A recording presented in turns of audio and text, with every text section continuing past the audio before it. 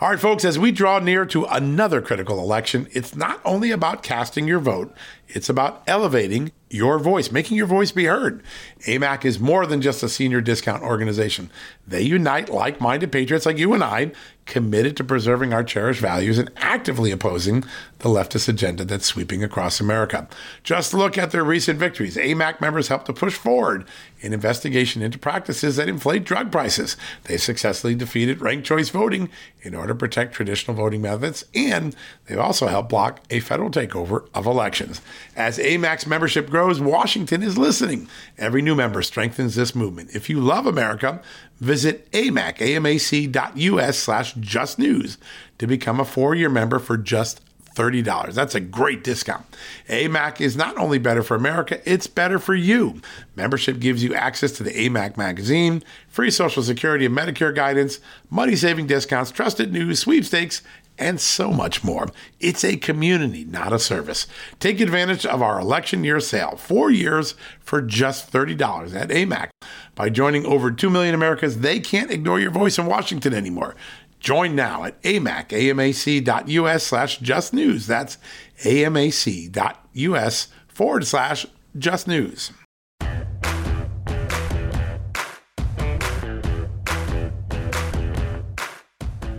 Hello, America, and welcome to a new edition of John Solomon Reports, the podcast from Just the News, where today we have some big breaking news on a story that I know a lot of our listeners care about, Russiagate, the FBI's misconduct. New big revelations coming out today on justthenews.com.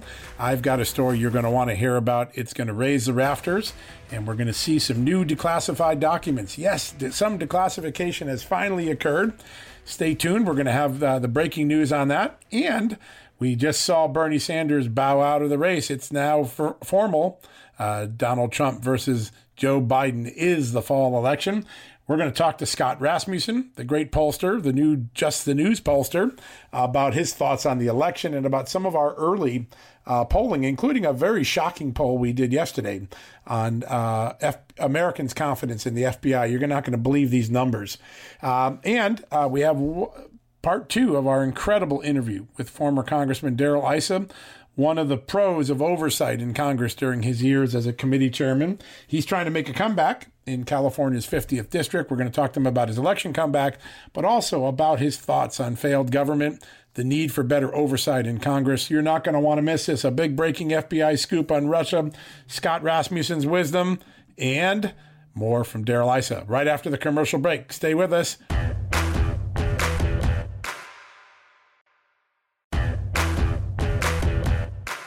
All right, folks, welcome back from the commercial break. And in a few minutes, as I promised, we're going to have the amazing pollster, Scott Rasmussen, and then part 2 of our interview with Darrell Issa. So you're not going to want to miss any of that. Lots of important oversight issues about the FBI, about big government, about failures in the coronavirus outbreak. So much to talk about. But first, I promised you at the end of the last podcast that we would talk about a poll. Well, it came out. The Just the News Daily poll yesterday revealed that 65% of Americans, that's nearly 2/3 of America, believes the FBI routinely violates the law when they're spying on Americans. That means when they're executing FISA warrants, when they're using surveillance, when they're wiretapping. That is how much the American confidence in the FBI has dropped over the last few years. And what's interesting is that the lack of confidence, that belief that the FBI is violating the law, does not have any changes between parties. Democrats and Republicans alike had nearly the same perception, the same opinion about what's wrong with the FBI. And I think it really highlights something we've been talking about on this show, the great challenge that Chris Wray, the new FBI director, has to restore the FBI's confidence in the American public. So many people are frustrated with big government and big government bureaucracy and big government bad behavior.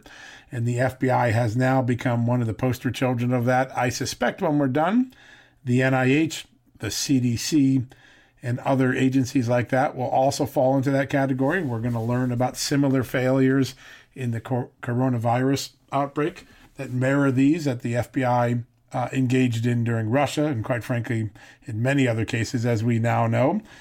When you have 29 FISA warrants and all 29 of them fail to meet the FBI's rules, all 29 are flawed.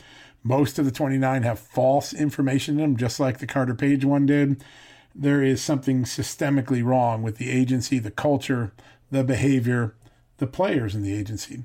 And I think the American public is now clearly keen to that. This poll was great. And in a few minutes, we're going to get Scott Rasmussen's insights into why Americans feel that way and what it not only says about the Americans' trust in FBI, but the Americans' perception of their government.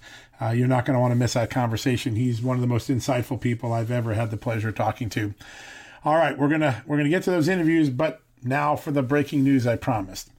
I am reporting on justthenews.com today that the Director of National Intelligence, Rick Grinnell, acting director actually, has agreed to declassify several footnotes in the Michael Horowitz report from December. That's the report that exposed wrongdoing in the FBI Russia collusion investigation, all the failures with the Carter Page FISA.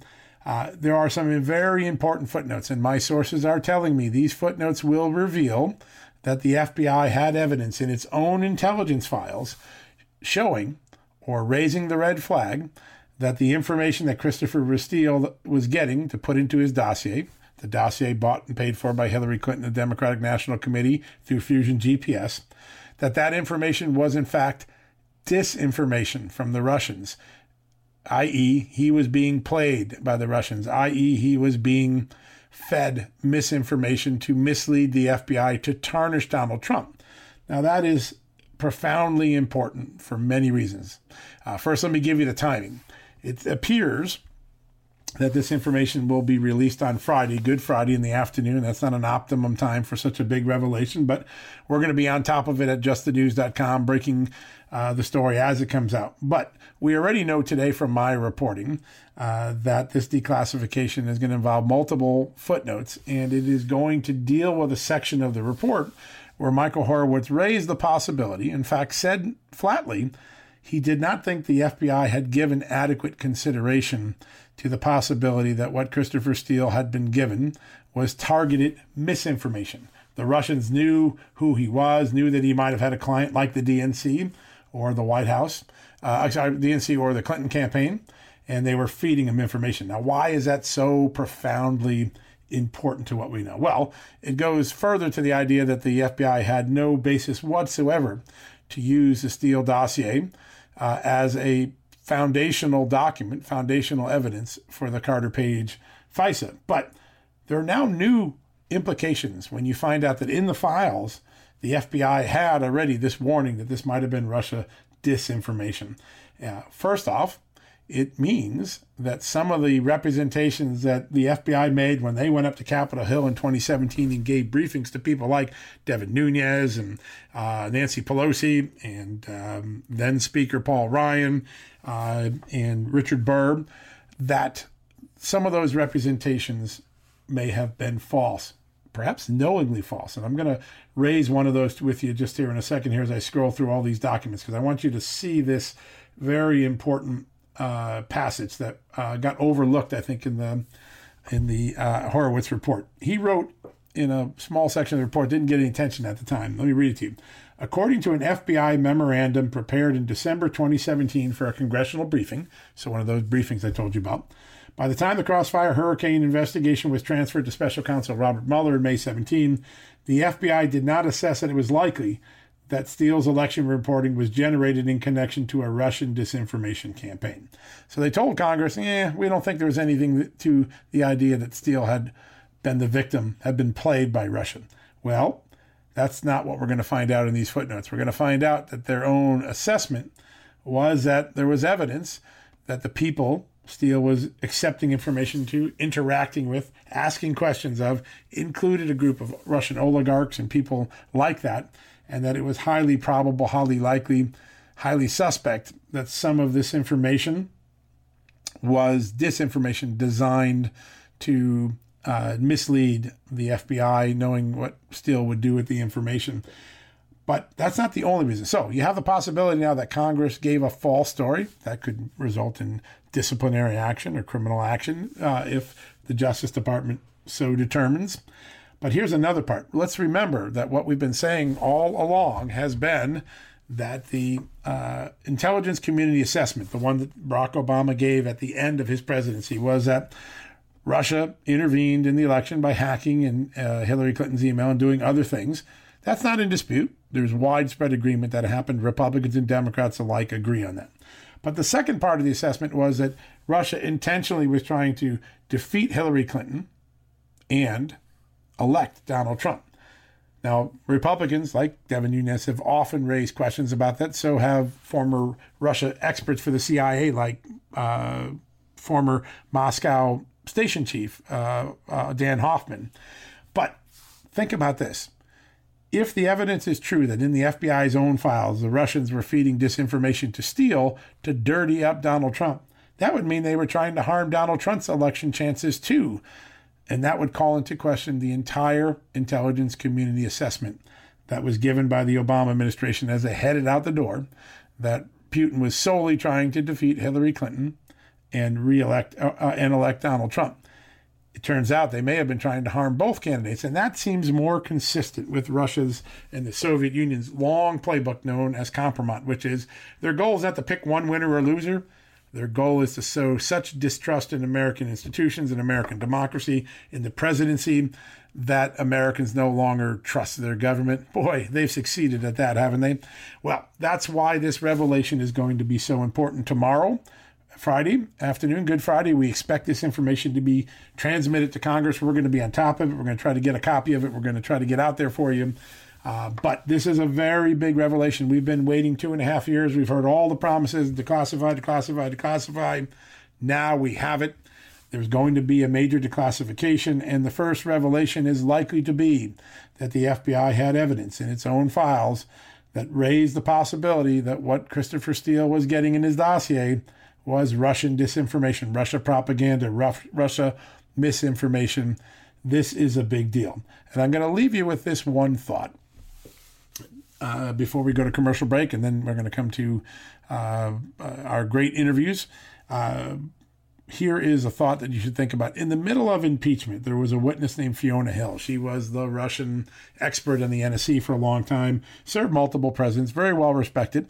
She used to work with Christopher Steele back in the days when Christopher Steele was an MI6 agent with Britain before he became a hired intelligence gun, like what Fusion GPS hired during the 2016 election.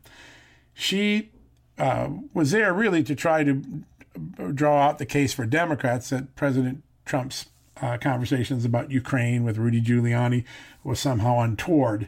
But in the process of doing that, she blurted out, under questioning from Congressman Jim Jordan, a big revelation. It's going to sound familiar now that we just talked about it. But back in October, in a deposition that didn't get a lot of attention, this part didn't at least, Fiona Hill said that she had, quote, misgivings and concern that Christopher Steele could have been played, that's her word, played, by Russian disinformation.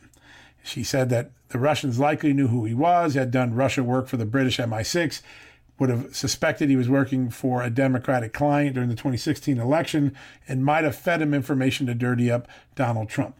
And this, from the NSC's Russia expert, from somebody that the Democrats built their impeachment case on, comes this extraordinary statement. Listen to this quote from her deposition. Again, not many news media are focused on this, but we're gonna focus on it.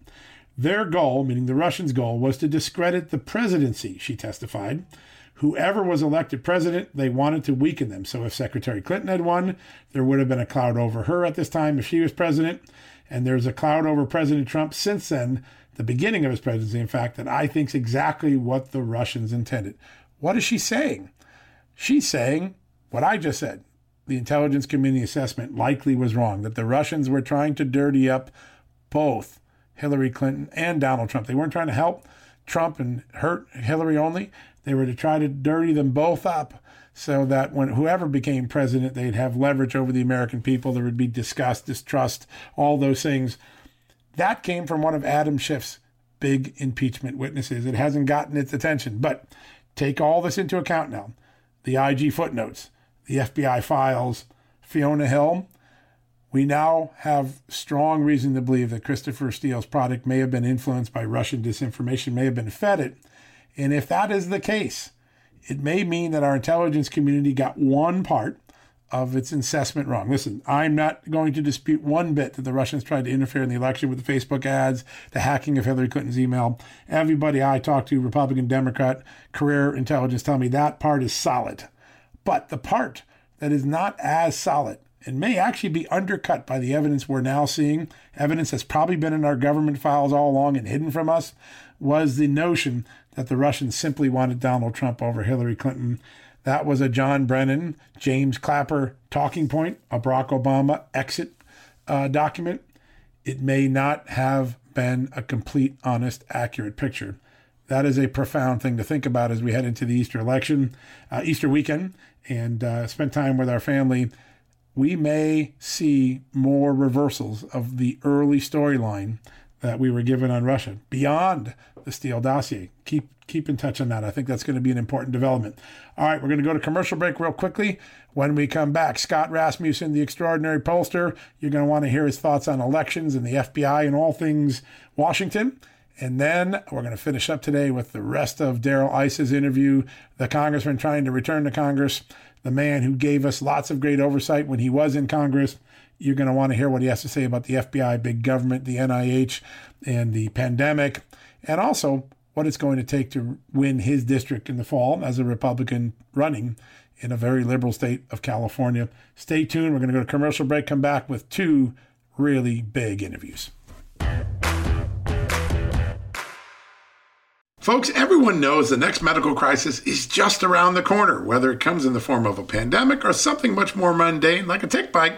You and your family need to be prepared. That's what we learned from this last pandemic, right? That's where the Wellness Company comes in. You know the Wellness Company. We have their great doctors like Dr. Peter McCullough on all the time on our shows. The Wellness Company and their doctors are medical professionals that you can trust, and the new medical emergency kits are the gold standard when it comes to keeping you safe and healthy, and most importantly, prepared. Be ready for anything. This medical emergency kit contains an assortment of life-saving medications, including ivermectin and Z-Pak.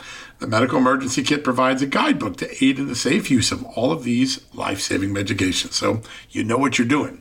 From anthrax to tick bites to COVID and even the bioweapon like the plague, the Wellness Company's medical emergency kit is exactly what you need to have on hand to be prepared.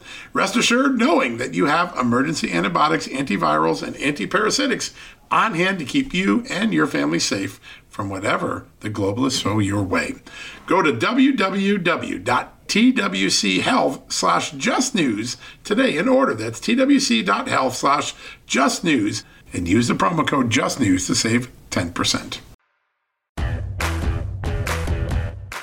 All right, folks, welcome back from the commercial break. And as promised, the one and the only Scott Rasmussen, one of America's great political thinkers, one of his great pollsters, and now partnering with Just the News. We're so lucky to have him. Welcome to John Solomon Reports. Well, John, it's great to be with you, and I'm thrilled to be working with Just the News. We are thrilled, too, and we've had quite a start already, and with 4 or 5 polls that are creating a lot of stir out there. But before we get to those, I wanted to get your take on how the election in the middle of a pandemic has changed now that Bernie Sanders is out. Biden is the obvious nominee, and it's now a Trump v. Biden race the rest of the way. What's your top line takeaway so far? Well, the top line takeaway is that political people think things have changed because Bernie is out and Joe is the nominee. But I think among the general public, the entire discussion about the election has been kind of frozen by the pandemic. Going into the pandemic, people expected Biden would be the nominee. They still, so nothing has really changed.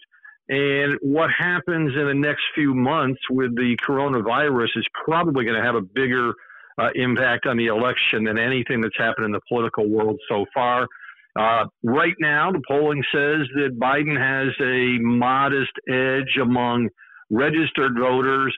When you look at those who are most interested in the election and most likely to vote, that becomes a toss-up. So it's very close at the moment. We'll see what happens. And if you take California and New York out, which obviously have a big tilt towards Democrats, sure.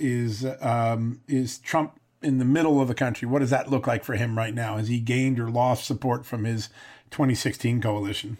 Right now, you would say that the president has gained some ground in what we called pivot counties at Ballotpedia. Those were the counties that voted twice for Obama and then voted for Trump. And it looks like a lot of those voters are now saying, yeah, we kind of like this Trump fella. So they're becoming less swing voters. But it's still, look, it's all about turnout. 3 critical states, Pennsylvania, Michigan, and Wisconsin, were won by a total of fewer than 80,000 votes the last time around. It's remarkable, small shifts in those states can have a big impact.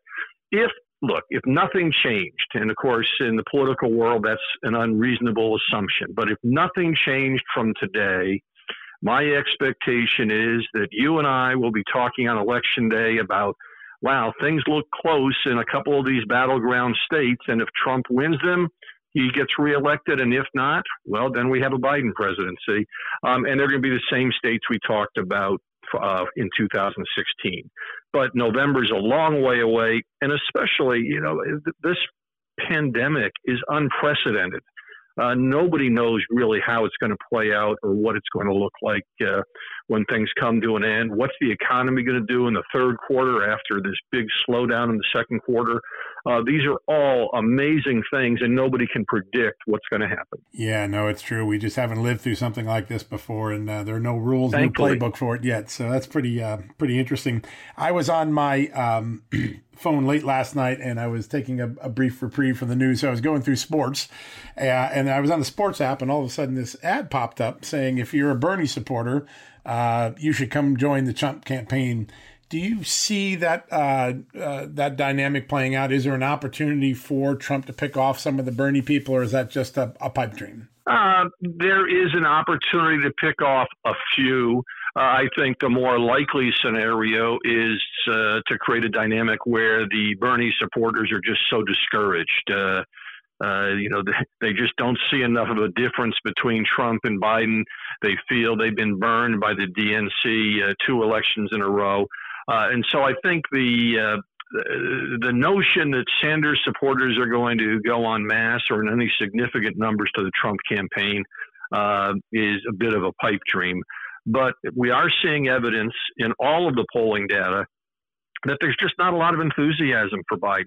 In every poll, and no matter how the question is asked, the people who are most engaged are Trump supporters. They're the most excited about the election. They're the ones who are thinking this is something that's really important. And unless Biden can change that dynamic, it's going to be very harmful to him in the fall. Yeah, that is something. And we saw that just the other day in our second poll, the Just the News poll, daily poll with Scott Rasmussen on Tuesday. We asked Americans to rank which Democrats had shown the most leadership, and Joe Biden didn't fare very well in that poll, did he? No, not at all. Governor Cuomo here in New York came out on top. 30% think he's the Democrat who's shown the best leadership.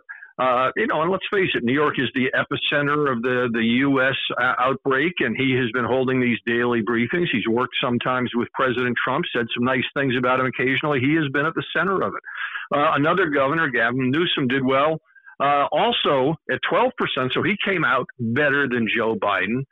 Bernie Sanders and even Nancy Pelosi edged out Biden in this poll. So you have a situation where the party nominee, Joe Biden, is seen as providing the best leadership by only about 6% of voters. Democrats aren't feeling very kindly about him as the voice of their party, and that's an unusual situation. Normally, when Donald Trump became the Republican nominee, there were a lot of people who were unhappy about it, but he was the voice of the Republican Party.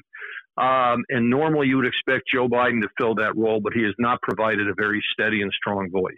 And there's already talk that Barack Obama may have to come off the bench and prop him up a little bit. Do you see Obama as an asset for Biden, or is he the sort of guy that, because he's so dynamic and such a great speaker, could overshadow or remind people that Biden is not Obama? Yeah, Barack Obama is going to play a good role for the Democratic Party in terms of making the case that this election is important. I think he will play a good role in terms of unifying the party. He pointedly did not get involved in encouraging people to vote against Sanders earlier, and I think that was a good strategic move on his part. So he will be a plus. for the Biden campaign. But, again, this is inside baseball stuff. The biggest thing that is going to have an impact on the election is how we come out of this pandemic and out of this lockdown facing the nation today. That is definitely going to be it. And we had some interesting polling on that. The first one that really on the first day of the poll, Monday, it really caught me by surprise because I know everyone's at home and we've been told wash our hands and wear masks and don't social distance. And so I figured that people were most concerned about health in the middle of a pandemic. But you found quite a different dynamic that the economics of this were more threatening to people than the health aspect, right? Right. We asked, we acknowledge that most people are feeling lots of impacts, but we asked which one is the most difficult for you to face right now. 30% said loss of income and 27% said finding supplies. So those are both economically related concerns. You've lost your income and the supply chains are breaking down, so you can't find things. I know myself, I ordered something from Amazon.com. They said it's going to deliver. And then the next day they say, I'm sorry, we just can't do that. We don't have the supplies. So those experiences are very important. Boredom and isolation and depression are also very significant. 23% of Americans say that's the biggest impact they've felt. Only 4%, 1 out of 25, said the loss of health care has been, or the loss of their health has been the biggest impact so far. And I think what this tells us is people recognize that something bigger than themselves is going on. They recognize there's a pandemic out there. Most people aren't going to get sick, but it's also telling us these are other very real issues. And for the moment, voters are very supportive of the idea that we should stay in this lockdown mode, that we should continue to be extraordinarily cautious to prevent a further spread, a further outbreak. But these other issues about the economy and isolation are building, and policymakers are going to have to figure out a way to begin to reopen things in a fairly cautious but safe mode, because there's got to be a light at the end of the tunnel, or these things will become even bigger problems. It is remarkable the challenges that lay ahead and all of the twists and turns that politics and the economy are likely to take over the next few weeks. Now, right now, there's a lot of discussion that phase 4, phase 5 of the stimulus would be about maybe launching the great infrastructure project that we've been talking about in Washington for 2 decades, but have never funded. What did you find when we asked our Americans about what would they like to see in the next stimulus? Where did infrastructure fare in the overall options that are available? Well, it fared about the same as Congress not spending any money at all. 13% said what they'd like to see done in this stimulus is that big infrastructure project. 13% also said stop spending money we don't have. I think the dynamic here is people are looking at this pandemic as a short-term crisis. They recognize that the government has some obligation to provide support for individuals who have been hurt by this, because it's the government that is telling people that they can't go to work, that is shutting down these businesses. So they like the idea of putting money in the pockets of people. 28% said that would be their preferred option for the stimulus package. But on top, perhaps not surprisingly, 36% said, look, if Congress is really going to do this, what they should do is spend whatever it takes on medical research and prevention to limit the damage from the coronavirus. This is the root cause of the problem we're facing. People want to see this done. I think when you start hearing about the infrastructure, there are no shovel-ready projects. We learned that in the Obama administration. That's right. By the time an infrastructure program begins to kick in a big way, most people expect this lockdown will be behind us and the economy will be rebounding already. So it seems, a little bit off the mark in terms of what's needed at the moment. Yeah, that was a real surprising finding. So on the site right now, we have some breaking news that the Trump administration is about to declassify some footnotes in the Horowitz report, the report that exposed what was wrong with the Russia investigation. And those notes are going to show that inside the FBI's own intelligence files, that they believed Christopher Steele, right from the beginning, might have been fed just Russian disinformation, that his dossier really was the work of Russian intelligence feeding him bad dope. And so this is obviously having a big impact. The declassification is going to occur tomorrow. You did a fascinating poll. I've been working on the Russia FBI story for 2 years, but even I, with everything I've seen, couldn't imagine the statistic we found out when you asked about an issue of trust with the FBI. Could you tell our listeners a little bit more about what that poll showed? Yeah, 65%, 2 out of 3 voters say they believe it's likely the FBI routinely breaks the law by illegally spying on American citizens. And I got to tell you, John, this is a pretty strongly worded question. This isn't, do they sometimes step over the line? Are there a few rogue agents? Routinely breaks the law and illegally spies is a pretty harsh condemnation. But 65% of voters say, yeah, we think it's likely that's what the FBI does. And this cuts across all sorts of lines, men and women, white and non-white, Republicans and Democrats. This is a very strongly held belief. Now, you're tying it directly to what we're hearing about with this investigation and with the entire Russia collusion story. I suspect that's part of it, but I suspect also that what's really happening here is people have a deep distrust of government. It's part of America's tradition. They've always been skeptical. And I think what we're seeing now is information is coming out and confirming for people what they feared or believed. It may have ramped it up a little bit. It may have increased these numbers, especially among Republicans. But in general, I think this is a reflection of, people have never been very comfortable with a security state. Yeah, no, I think that's exactly right. It really is a complete portrait of all these different things, whether it's surveillance or incompetence, or I know people are scratching their head today wondering, why didn't we spend some time over the last decade preparing for a coronavirus? And all those questions float in people's mind about the quality of their government and the size of their government. Now, you've got a book out that everybody has to read. This is a fantastic book. And if you haven't grabbed it yet, folks, get this book. It's called The Sun is Still Rising. Politics has failed, but America will not. And I just love this book.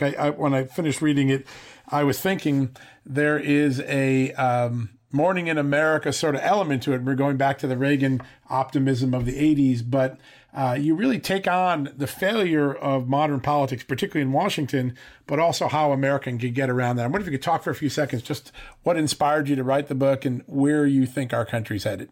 Well, I wrote the book because I was pretty depressed. I went back, you look back 2009, 2010, and some of my writings, I was recognizing the political system was far more broken than most people believe. In fact, in any room I walk into, I say I'm probably the most pessimistic person about our political system in the room.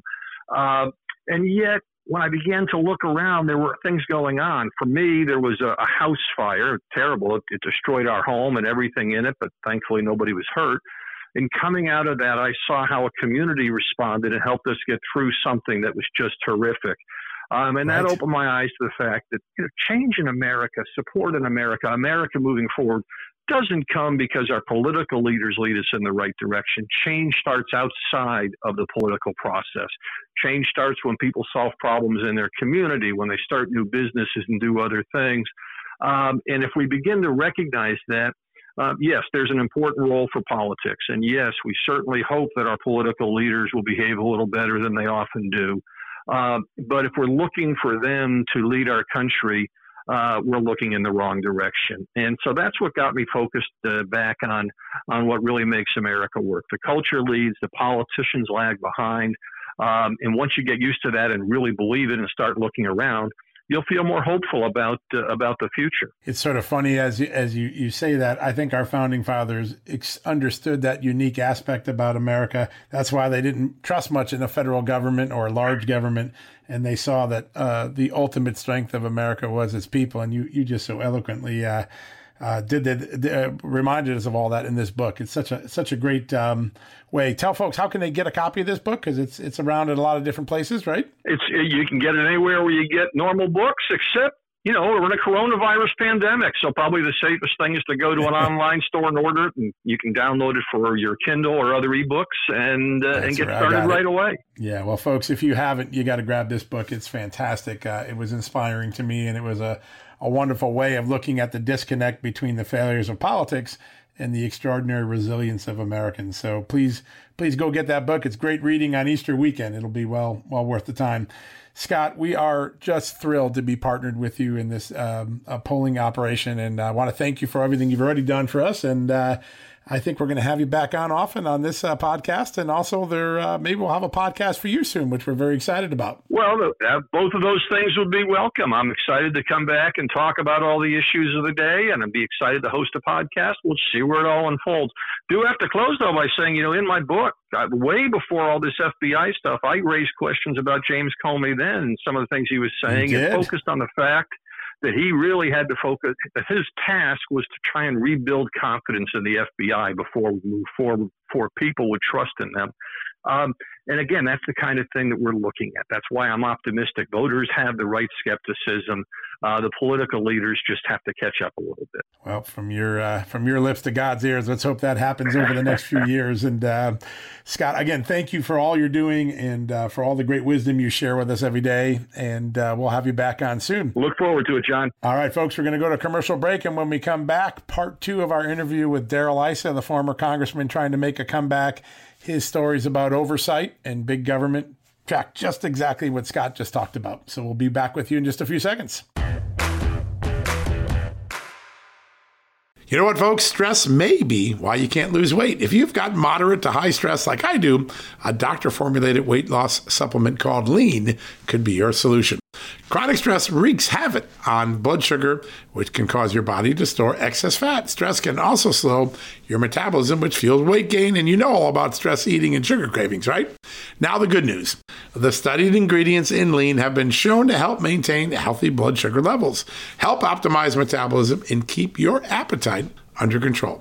Now, if your life is a bit stressful like mine and you want to lose weight, add Lean to your healthy diet and exercise lifestyle.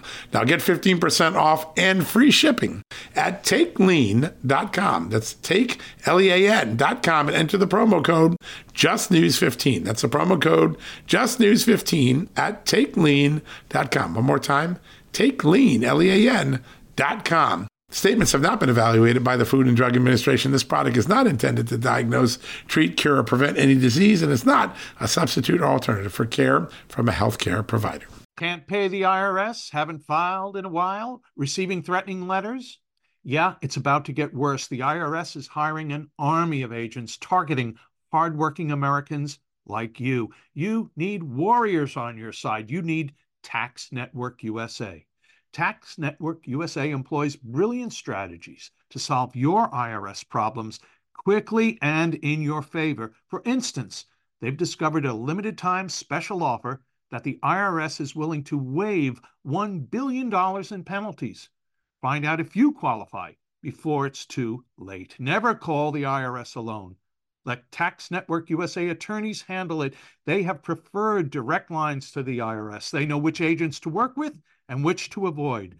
They've resolved over $1 billion in tax debts and offer a best-in-class guarantee. Schedule your free consultation now. Call 1-800-245-6000. That's 1-800-245-6000, or visit taxnetworkusa.com/Victor. taxnetworkusa.com/Victor.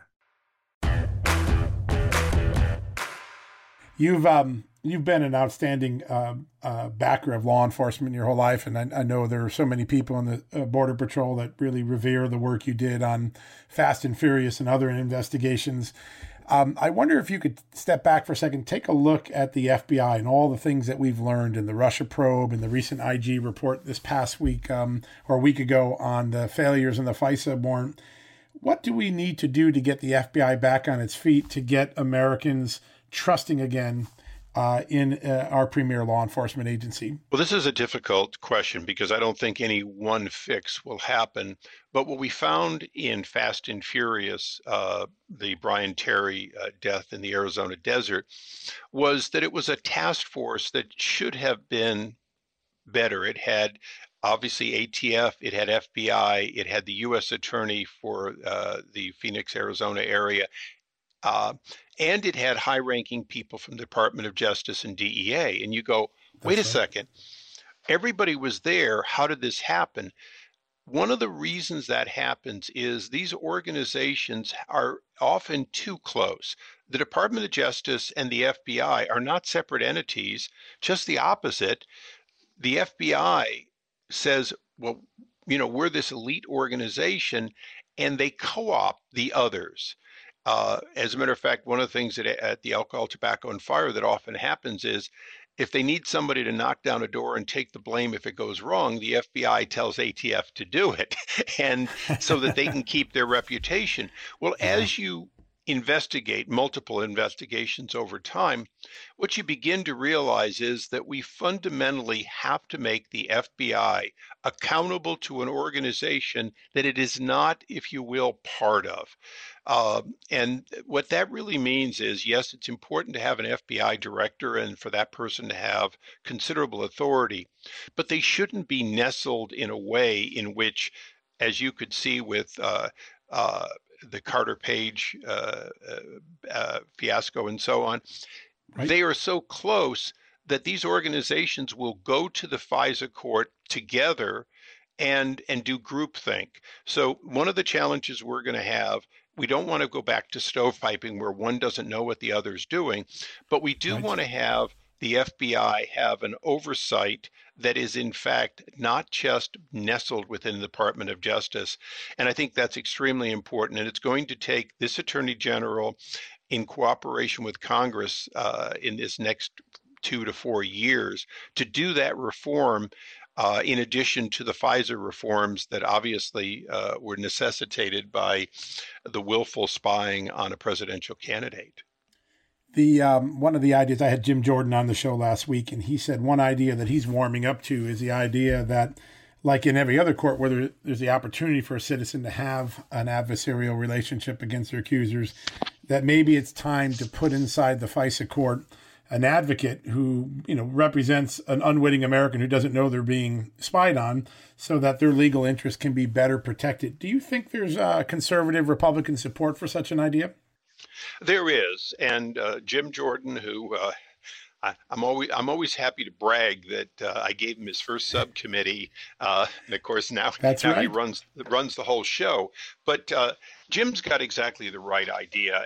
As an attorney, he understands that there's something missing from that courtroom when you go in, and one of the reasons for it is the FISA court is not a court. The FISA court is like a grand jury where there's only the prosecutor telling a group of people one side of the story and of course getting the result they want. And the reason it's so important is, unlike a grand jury where, okay, then you issue a warrant and it's all public, our problem with FISA is it remains cloistered and private and secret. We can't have that where the defendant doesn't know he or she has been indicted, that they're spying on them, that they are essentially making the case without their constitutional rights being protected.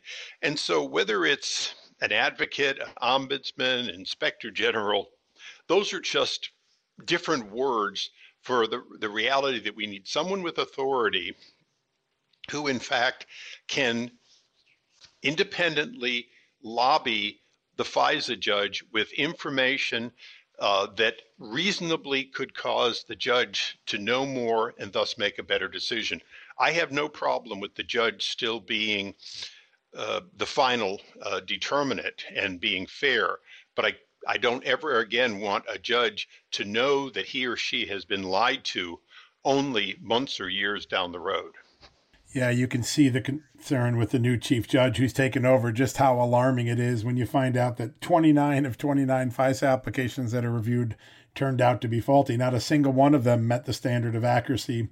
That's got to be disturbing to someone who. Well, and there's another thing that we've discovered in the past that now has to be corrected. The FBI has always had this authority to say they'll provide paperwork later. The problem is they have an absolute tradition that they never do it. And so they never follow up, right? Checks in the mail, but it never arrives. And at some point, that behavior is not just an infrequent clerical mistake, it's grounds for somebody being sanctioned in some way, potentially even terminated, and in some cases potentially even prosecuted. And yet, not one of those three things has ever happened. No one has ever been demoted, fired, or prosecuted for failure to knowingly failure to never provide information. In some cases, not provide it because, to be honest, it didn't exist. Right. That's what we found out. That's what we're learning. The evidence never existed. The Woods files were empties in some cases, according to the Inspector General's findings. So it is really, really disturbing. Before I let you go, I just want to quickly talk about your race in San Diego, which is a very important race. I know Republicans are making an all-out push to reclaim the House. You've got an interesting candidate, a guy named running against you, a Democrat named Amar Kampa Najjar, who seems to be running against his own party, if I've been reading the headlines correctly out there. Tell us a little bit about his distancing himself from Speaker Pelosi. Well, he does. He basically, I won't call him schizophrenic because that would require a degree I don't have. But every second word is either he's having Buttigieg or Bernie Sanders or somebody else endorsing him, and he's for Medicare for all, or he suddenly is Mr. Gun Rights, more conservative than Congressman Issa. And as I watch him go back and forth, it's sometimes humorous because what ends up happening is, for example, he tweets something adverse to Nancy Pelosi, and within hours he takes down the tweet because she called or someone called.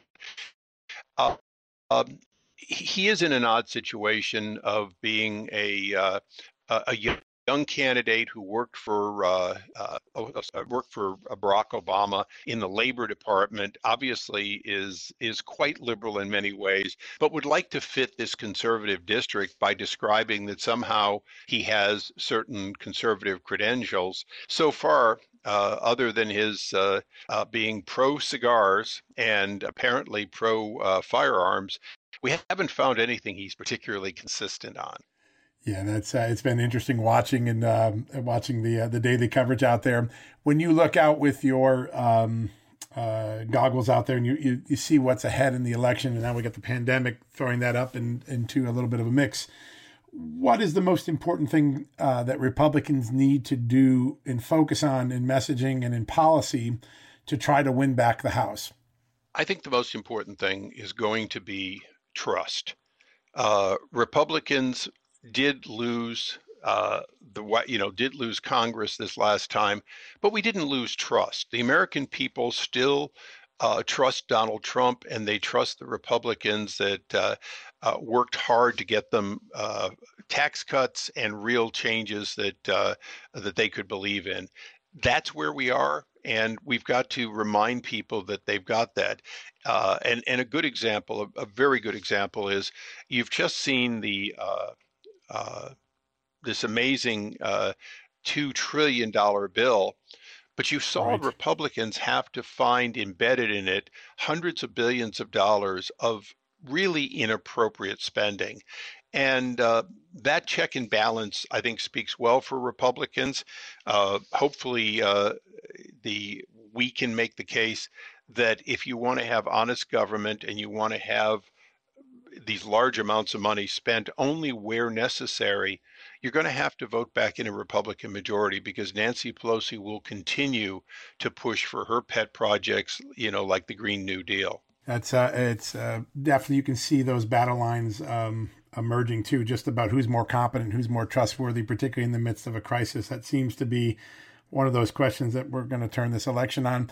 Let me ask you one last one. I had Steve Scalise on the podcast a couple of weeks ago, and he laid out a vision for where Republicans will go with healthcare. And he thinks that after we get through the immediate pandemic crisis, that being able to put a final and broad approach to healthcare will help Republicans in a way that they kind of got caught off guard in 2018.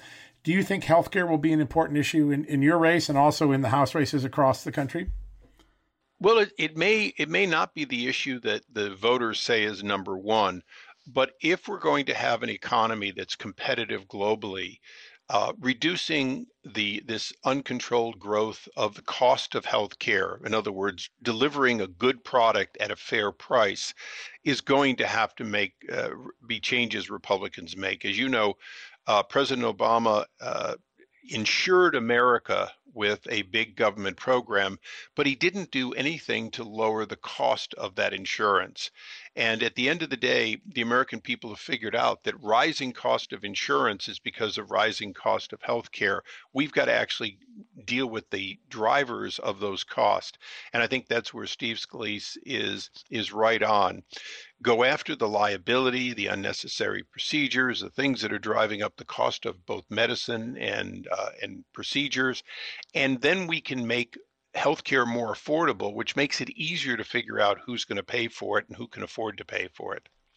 Yeah, that's a great point, and I think it's something we're going to hear a lot more of after we get through this pandemic.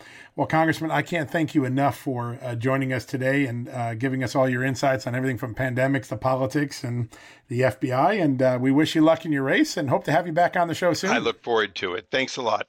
Stay safe. Thank you, sir. Have a good day.